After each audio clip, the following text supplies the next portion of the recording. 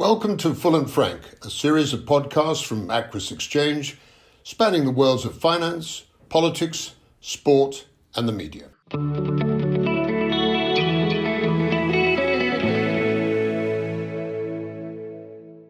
Welcome to this Full and Frank podcast on behalf of Aquis Exchange. And I'm Michael Wilson and joined by David Buick. Good morning. Good morning to you, kind sir. And we are very pleased to say that we're joined by Patrick Johnson, who is, at the moment, he's managing partner of Beaumont Nathan. But we're going to talk about a long journey and maybe a journey. So let's get just the basics of it. How did you start? What did you actually want to do when you were at school in short trousers and all that kind of stuff? To be frank, I had no real idea what I wanted to do when I was at school. I think I remember saying to my father that I wanted to be a policeman, and then I think I wanted to be in the army. Certainly nothing to do with horse racing. But so my formative years, I wouldn't say were overly successful. And so what was it about the turf that attracted you? I was trained, believe it or not, to be a jockey in Barbados. My father was a racehorse trainer in Lambourn. You may remember a jockey by the name of Scobie Breesley. Very well. Yeah. So he took me under his ring when I was 16. I think I weighed 7.5 stone. Used to run in a sweatsuit and ride out at the Garrison Savannah in Barbados. Yeah. The winner, of course, of a Gold Cup later on, trained by Jenny Pittman, if my memory serves me right as well. You may well be right. So what changed? What was the thing that took you to the city and all the rest? Well, actually, my formative years, having been thrown out at school, I went to Heatherdown Prep School then on. But long story short, I was given a fairly serious talking to by my father, who said, "You can either join the army, go to the clergy, or go to Africa." And I was very fortunate. My family used to have some farms in Africa, so I was dispatched forthwith. And to be fair, went for 3 months, came back 6 years later, and from in every measure, way, sense, it was the making of me. I learned the so education much. was amazing. The education, the experience, the work ethic. You know, living in that part of the world and seeing a completely different culture, but really, you know, talking about people that one admires. My uncle, who'd lived through, you know, the War of Independence or Terrorist War, depending on which side of the camp you're on, in the late 70s. A staunch, supporter of all things Britain, found himself, on the Zambezi River facing British forces, whilst he himself was in a British uniform, with a threat of invasion from his homeland. This has got shades of Zulu all over again. Well, Michael Caine, really, absolutely. Gracious me. So and he built an amazing farming empire out there, which sadly was all taken by the Troubles. So you got experience of management, man management, and all those kind of things. Bit of politics built into that. So you came back. What was the inspiration behind that? What did you feel you were going to do? Well, I came back not knowing what I wanted to do. I was farming in Africa, and I was very happy farming in Africa. But I set up a business while there of commodities trading, where I basically bought commodities on behalf of NGOs out in Zimbabwe because they were hard to get. And Red Barna was my first, which is a sort of Norwegian Christian aid agency, and I bought 200 tons of Natal light speckled sugar beans, turned about 15 cents a kilo profit. So I thought, hang on, this is going to be fun. So I jacked in the farming, set myself up in this business, did that for about a year, sold it, then moved down to South Africa, set up another business, this time in the mobile phone industry, and then I got slightly distracted through a variety of different sort of issues, and eventually that business went bust.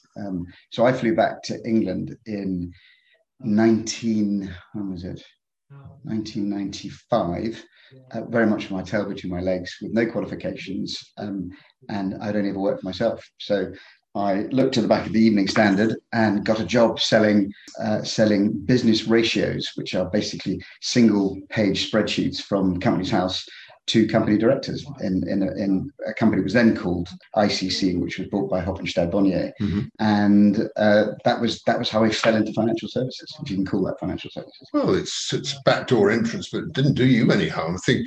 So you ended up, via various places, working, I think, with Michael Spencer at ICAB. Is that right? Yes, yeah. There was a sort of interesting journey to get to Michael. Having run sort of Standard & Poor's basic electronic research, I went to Thomson Financial, which was then not part of Reuters then. It wasn't part of Reuters then, and sold their research product and their electronic trading platform, which then took me to a very innovative company, which was in a Chicago-based company run by a guy called Gerald Putnam, called Archipelago.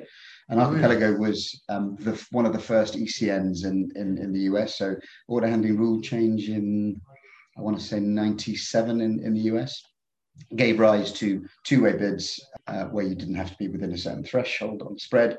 And they basically took over from the traditional exchanges. That I ended up running the European office of that. And of course, Michael was very much attracted to technology, which he'd done through the bond market, really, to start himself off. But am I right in saying that he never really got hold of the equity market to the degree that he did in everything else in money broking? Is that fair, or is that, I mean, he did in the end, because obviously with his relationship with CME, which bought Next for $5.5 billion, he got there in the end. But it was not one of the great success stories in his portfolio, or is that slightly unkind? I think Michael has always been, and was always, slightly reticent in terms of equities. If you remember, he was, even before we started the equities business at ICAP, he was chairman of Numis in its early formation, from when it turned from Raffles on Helmsley. So I think he's always been very good friends. Absolutely, and they remain friends. I mean, I don't think he was never a buyer of the asset class and thought it was a too crowded space. What he did want is innovation. And when Pat Turnbull, who was then running, came from Butlers, didn't he? I think. Well, he was Butlers. Originally, he was treasurer of the Halifax Building Society. Yes, of course he was. And he started life having left school, and they said, "What do you want to do?" And he said, "I want to be an accountant." Well, they said, "Would you like to be an accountant?" He said he thought it was a turf accountant. He thought he'd be on the rails. Anyway, so he ended up running. I took over from him, and in those days, ICAP Equities was a very small business, but with the first slew of regulatory changes that was hitting the market, and Michael's desire to build more businesses organically rather than acquire them, we were in the right place at the right time. So MiFID I was just hitting the sort of European scene, and there was a tremendous opportunity to be a genuinely unconflicted agency broker, providing high quality research, but really execution for both long only and hedge funds. So we started that business with that premise, built it up with a very strong electronic component. We took the program trading business out of UBS. We bought an amazing license for what was one of the competitors to Liquidnet, which, as you know, TP ICAP have just bought Liquidnet for 700 million. We set all these businesses up under a single remit of setting up a genuine equities service-led agency broking business, competing ultimately with, and this is where the problem came, with ICAP's core clients, of course, because who services the fund management community? Well, it's the sell side major banks. We were competing directly with the sell side major banks. When you were supposed to be wholesale, really. Yeah. You add on, and so this is why it's slightly unfair to call. Michael was, treasurer of the Conservative Party at the time. Mark Yallop was really running the show. And at the same time, they acquired a business called Link Asset and Securities, which was Charlie Davis's equity derivatives business. They paid 200 million for that, all in thereabouts, with an earnout. We were always compared with that, but their acquisition cost was capitalized against the balance sheet. Our acquisition cost was run through the P&L. Obviously, we were hiring through the financial crisis. Yeah. Well, the financial crisis allowed us in 2008 to hire people we never would have been able to get hold of. So we got, as I said, the program trading people out of UBS. We got sort of the head of cash equities out of Citi to come and join me, and the former head of sales trading at Merrill to set this business up. So myself, a guy called Darryl Bowden, and a guy called Glenn Poulter. And that gave rise to a business that in 18 months grew to 120 people in 8 different countries. So it's really where I'm wrong is the start was slow, but it gathered momentum as a result of the financial crisis and having the commitment to the cause. Well, you had three mainstays: regulatory change, technology innovation, and the backbone of ICAP's amazing platform, and an opportunity created by the financial crisis, all of which we took full advantage of. Let's just move on, because when I got to know you, you arrived at Panmure Gordon, and the place, I think it's fair enough to say, was not enjoying a particularly good time. I mean, Philip Weld, whom we both like, well, we did, and it wasn't great. And I may be speaking out of turn, but I don't care if I am. because I have a huge empathy with Panmure and a lot of the people that were there. I don't think our major shareholders were overly helpful, but is that unfair? I think circumstances conspired against Philip Weld and the Qataris in equal measures. Tim Lineker, who was the CEO before Philip, had presided over a diminishing platform and a diminishing client base, and hadn't really. And the chance he took was actually to acquire a business on the West Coast in San Francisco, completely different timeline, out of the comfort zone. No synergy, I think. With absolutely no synergy, and pay top dollar for it. So that was a business called Think Equity, and that went under relatively quickly, which dragged down the business into a state that was quite difficult. So when the board removed Tim Lineker, Phil Weld was given basically quite a difficult brief. And if you wrap into that a shareholder that was found it difficult to communicate, run by people who didn't make the decision to do the investment in Panmure, which in itself was a mash of Durlacher, Panmure, and Lazard's securities business. Well, and West Deutsche and God knows where else. A hangover from West RB. It then created this sort of inertia that was quite difficult to push forward. And I think Philip found dealing with the Qataris difficult. My approach was very much one of tackle the problem head on rather than skirt it. When they approached me to take over from him, I was head of equities at the time, and then Philip asked me to run corporate finance. And when the Qataris asked me to take over as CEO, originally I said I didn't want to do it. And they said, well, if you don't do it, we're going to get somebody else, and you might not like that. So I suggest you just buckle on and do it. So I did, with one condition, and this is paramount, in my opinion, to successful service-led agency businesses, whether it's in the art world or whether it's in legal profession or whether it's in banking, is partnership. So you manage your cost base correctly, and if you have a good year, you get performance to the upside. But if you have bad years, you can weather the storm and protect your balance sheet, your P&L. Pretty logical ways. This is not reinventing the wheel here.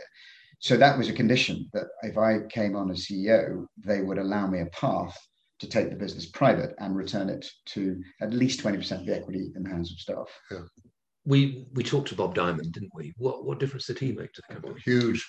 Well, let me just do an intro to make it less difficult for Patrick. I mean, I'm going to sing his praises, not because he's here, but because he did a fantastic job in the time at Panmure, and things were being turned around. Patrick will correct me in the figures, but if I think I'm saying is that the dear fellow here insisted that we took a big hit, kitchen sink, with all the nonsense was there. And I think something like $21 million loss was posted, and he pulled it round. And that was an amazing achievement. Well, not any great money being made, but if you knew how bad things were and how well he'd done, and he had the full support of the staff, there was a lot of people had to go because they were set in their ways over the last 20 years. Certainly he made me jump up and down, and I respected that. It was great. But unfortunately, enter stage left, and I'll bring you in here now. Atlas decides they would like to buy Panmure. And Bob had a meeting with Patrick, and I'll leave it to you. Well, David, I think you're being very kind. But I was there, mate. I know you were. I know. But the reality is that it was not a happy ship, and it needed some fairly clear decision making. I mean, not least of all, cost base was out of control.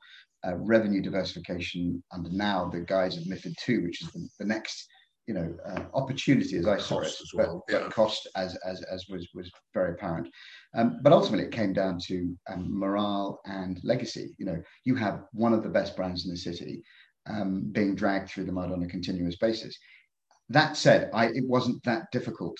No disrespect to my predecessors, to turn it round if you took the bull by the horns. And we made some very serious decisions very quickly. One, reduce the cost base. We had a lot of dead wood.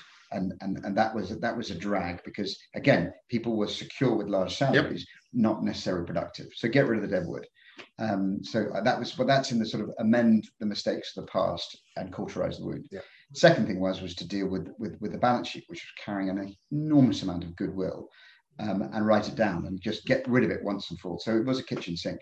And the third thing was to put in a motivation and clear leadership, both sides of the Chinese wall, that benefited what we were good at. Yeah. So focus, sectorization, and clear management was a relatively easy win. So you're kind, David, in what you say, but the reality was anybody would have looked at this and said, this is the opportunity. Which means somebody had to do it. Correct. Yeah.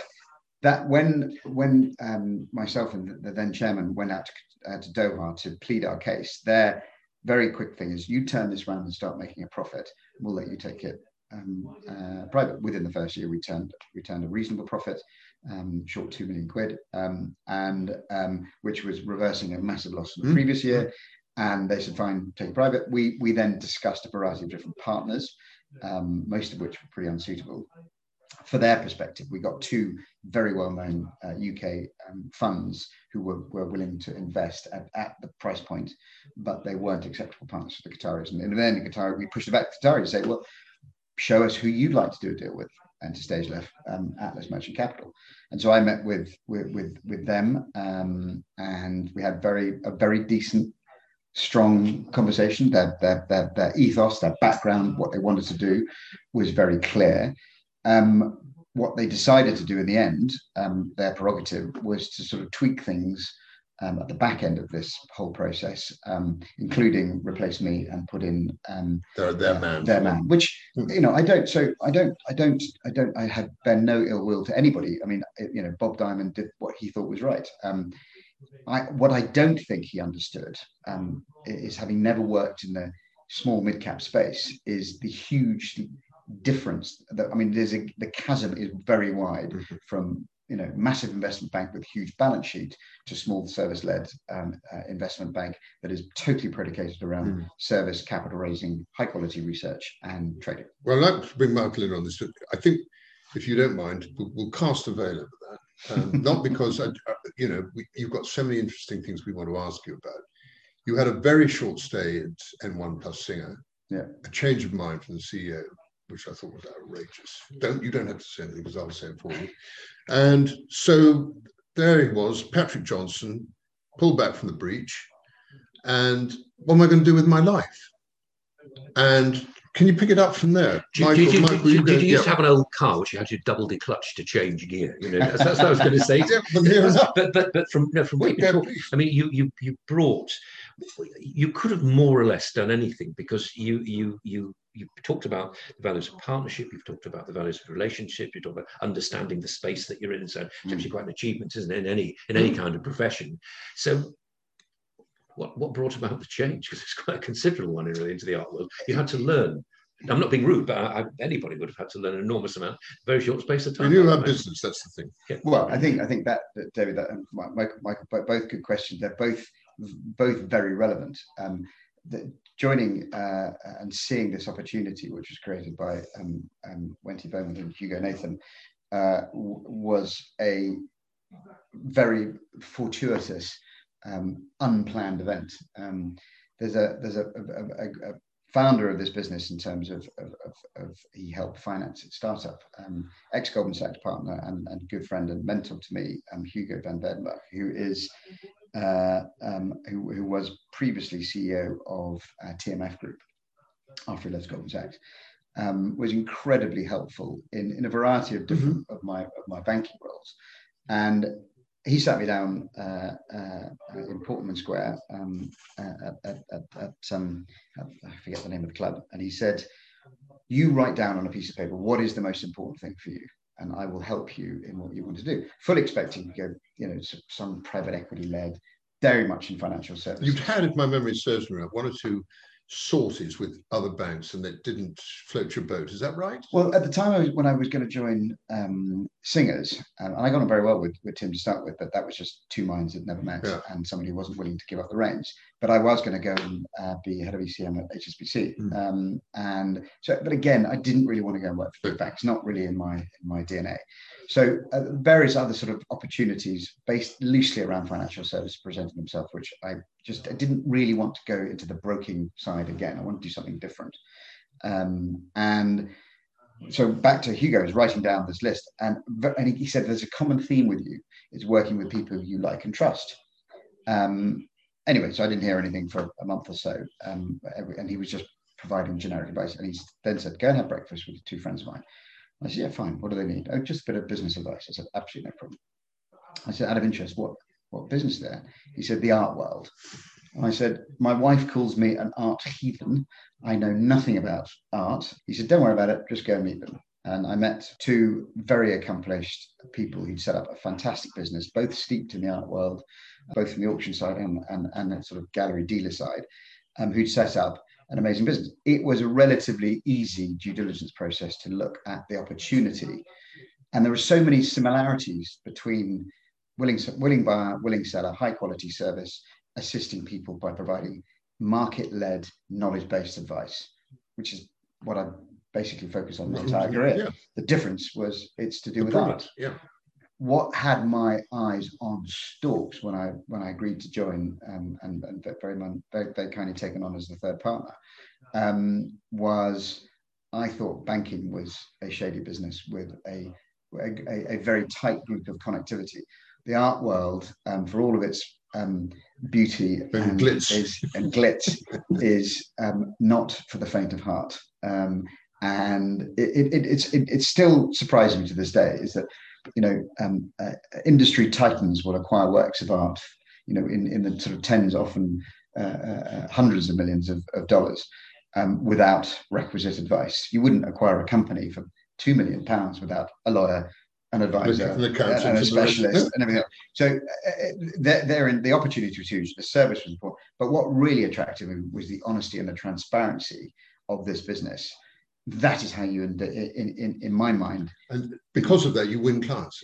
That is the point. Yeah, and you don't just win clients on a short-term basis.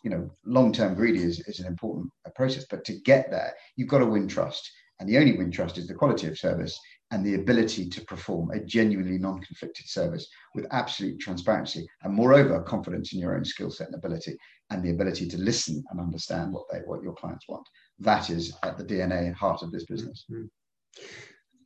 Behind where we're sitting now, the people listening to this podcast, is an array of books on the art world.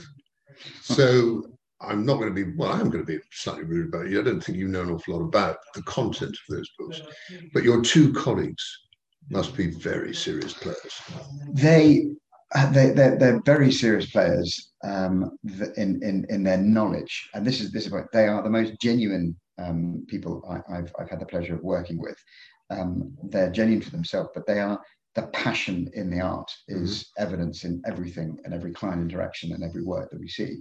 So it's actually a really easy, I forget who said it, but if you can do your passion and to earn a crust, then you're onto a good wicket. Well, that's exactly what they've done. They've been in the art business. They met at a gallery called Dickinson and decided that they were poacher turned gamekeeper. They knew all the tricks of the trade. They didn't particularly like them and saw a massive opportunity to be, the way I put it to financial services people is, if Goldman Sachs is Sotheby's and if Merrill Lynch is Christie's, or Bank of America Merrill Lynch is Christie's, we're Rothschild sat on the side, providing that sort of very high-end advice. And Hugo and Wenty, their knowledge, their ability, and that directness, opinion, taste-led connections, and utter transparency, all layered with passion, makes them, the world's best art advisors in my book.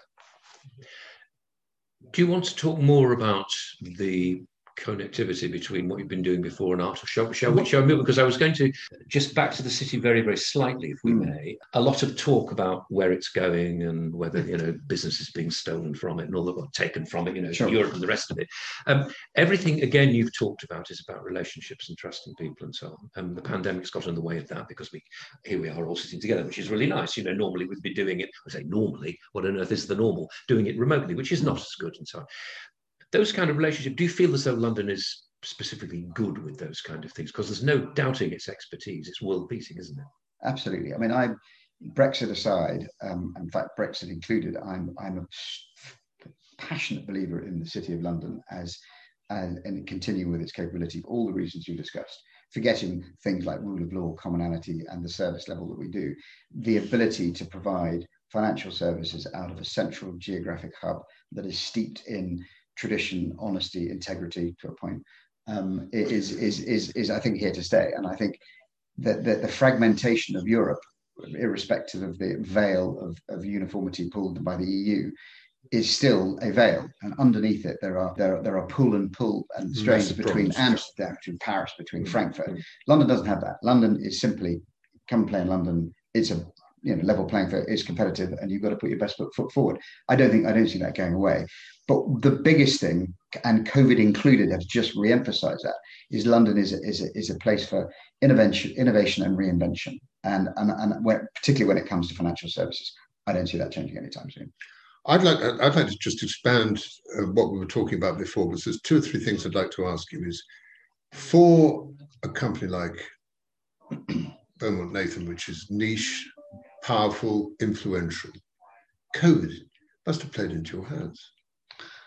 It's funny. I think people, because of your relationships with people, we're not going to galleries now, we're not going to auctions now. Christ, who's going to give some good advice on this stuff? I think it played into our hands to a point, but you are looking about an industry which is incredibly tactile in its nature.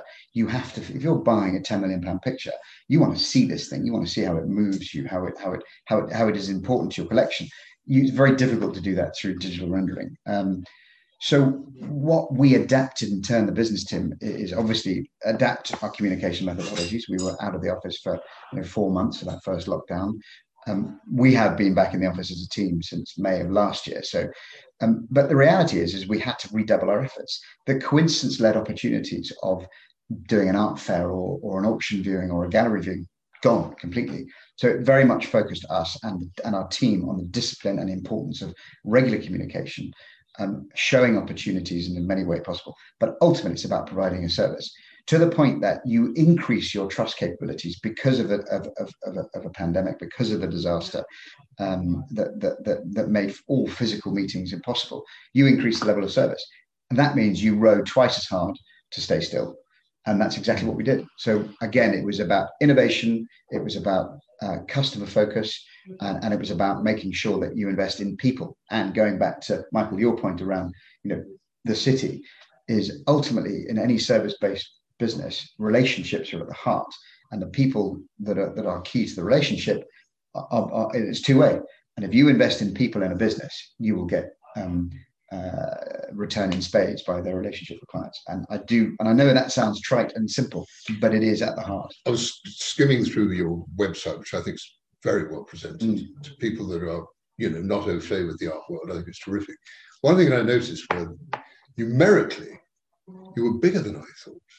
And you've got quite a lot of members of the fairer sex who are obviously very good at selling this, and obviously they know about knowledge, because the opportunity, I imagine, at places like university where you read history of art, like both my daughters did, and absolutely being frog marched around a gallery by them is a joy to me, because they just look at me and say, Dad, you're not listening, you're not focusing. Listen, go and sort that picture out.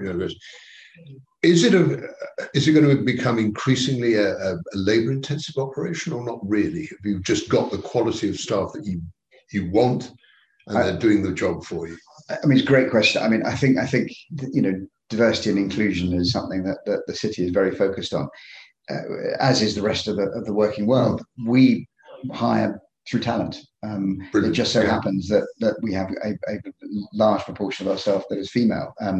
They are passionate. They are exceptional at providing the service that we look to. And as you say, they're great. They're great salespeople. Art sells itself, though. I mean, it's all about the relationship between the client and what he's looking at. Our job is to make sure we've got an effective filter, and then it comes down to negotiation, and that's a skill set in itself. So I see our business not dissimilar to financial services progressing. The big opportunity that I see within this is growth and scale. That's partly why I'm here. We've just about to announce our much delayed opening of our US office. Just signed our lease in Manhattan. I was going to ask you about that. Yeah, we're about to announce sort of 2 or 3 new hires in New York, and again, which is really important to the growth. But the reality is the same things are going to test this market as any other market: increased regulation, increased reliance on technology, and frankly, a desire. Once the light is shone on a very opaque world through either technology or regulation, what happens? liquidity increases, more people get involved, and the advisory services that the uninitiated need become more apparent. So to me, this business has all the hallmarks of something that is genuinely scalable, based on pretty much similar principles to investment banking. I understand the London can deal with Europe, generalizing for your business, and I understand the New York situation, but you've got to look east, haven't you? So, or is that not a possibility? 100% correct, David. So if you look in large handfuls, you've got 20% of the art market in the UK, a good 60% of it in the US, and then probably 20% out of Asia. That's sort of in a sort of big handful. The growth, if you look at the growth of the market on a global basis, emanating from China in the last 10 years has been from 1% to where it is today. So you're absolutely right. The methodology, however, of distribution and the provision of advice is very different and needs to be tailored. Do you ever find yourself helping somebody whom you don't really like very much, and you feel as though I know why you're buying this? No, it's a really good question. Well, it's a really good question. I donated to that. I think it's a really good question. I think yes, is the short answer. The reality being is that we have stock servicing clients who it just doesn't work, and that's because they're not built for us or we're not built for them. Moreover, it's they don't listen to advice, and we're very strong believers. If you don't need our services, don't pay for them. So I think there is an onboarding process that is based on the relationship. Our clients now, we've got a pretty good footprint of how to bring clients on. Our clients now is very much tested from us to them and them to us, and usually the passage to a solidified relationship is blurred because of the service you're providing. So the onboarding process is critical, and that can be anything from 3 months to 3 years. You've had huge experience over the last 20 years. I mean, I know your work experience is much longer than that. Just give us a flavour, if you don't mind, Patrick, of who you admire, both from the business world, the financial world, the art world. I mean, you must have met God knows how many thousands of people. 2 or 3 people must stand out, surely. Well, I'd be remiss if I didn't mention Michael Spencer. We have to, don't we? I mean, he is, I've seen him call the market right on so many occasions, and position him and his business through absolute understanding, knowledge. I mean, he's fearfully bright, we all know that, but he's also incredibly good at seeing the future, and it's self-evident in his exits from what was ICAP split 2 ways. I mean, just textbook. But he saw timing is good as well, isn't it? Timing. He's an innovator, and he saw technology, and those were his 2 linchpins. And he understood markets, and he understood people, and he surrounded himself with people. I think he promoted a lot through loyalty, and I think that's a really good thing. Sometimes I think it got in the way of loyalty in place of ability in certain circumstances, but as a general rule, Michael is your standout. I think there are lots of people that have influenced me. Hugo, who I mentioned, BV, who I mentioned earlier. I had a very soft spot for Pat Turnbull, Jerry Putnam, who set up the Archipelago ECN and took advantage of the rule change. And that business now, we IPO'd that business and then reversed it into the New York Stock Exchange. It is now the backbone of the New York Stock Exchange in terms of its technology platform. So, I mean, those were people I said, having met the likes of Bob Diamond, I don't know him well enough, so I wouldn't say he's in the slightest bit of an influence on me. But one of the people I think I admire the most in this market was who I work with at ICAP, is a guy called Glenn Poulter, who again foresaw the opportunity that we were doing. He was ex-head of equities at Citibank. He's now running Northern Trust, just moved to Chicago. And I think, I look at where he manages people, how he deals with relationships. And, he's definitely a standout for me. And from the art world, obviously you haven't had as much exposure, but even people that you've met, seeing art exhibitions sort of thing? Is there anybody who brings a nice wry smile to your face and think, I admire. gosh, I'd like to sit down and have dinner with him one night, sort of thing? Well, again, it's difficult from afar. I mean, I'd like to go back and have a word with Leonardo da Vinci, because that really would be an eye-opener. But I guess, you know, I've learned a huge amount about art and my own view on art. I wouldn't profess to understand it or the prices paid, but I definitely understand it, the importance of the passion behind it. In terms of people, my partners aside, I think there goes without saying, yeah. I think there are probably two, and both of them. You know, I spent quite a lot of time and great pleasure dealing with Christie's, which I've got to know them reasonably well. And Jerome Ceruti, who's the CEO, is a marvelous man. And then I've learned to admire. I don't know Charlie Stewart particularly well, but he's like me, not from the industry. He's taken on Patrick Jargy, who bought Sotheby's, as you know. And everybody looked at the sort of debt mountain that it's a debt-fueled acquisition. However, what he's got in Charlie is a very good businessman who understands how to construct a business for the future, because this is all about the future. Then I see very much what happened to the exchanges of the past, and I'm oversimplifying it, but the exchanges in the past, the methodology of how art is transacted will fundamentally be different in 5 years' time. So unless the Christie's of the world, I mean, look at ICE, didn't exist 10 years ago.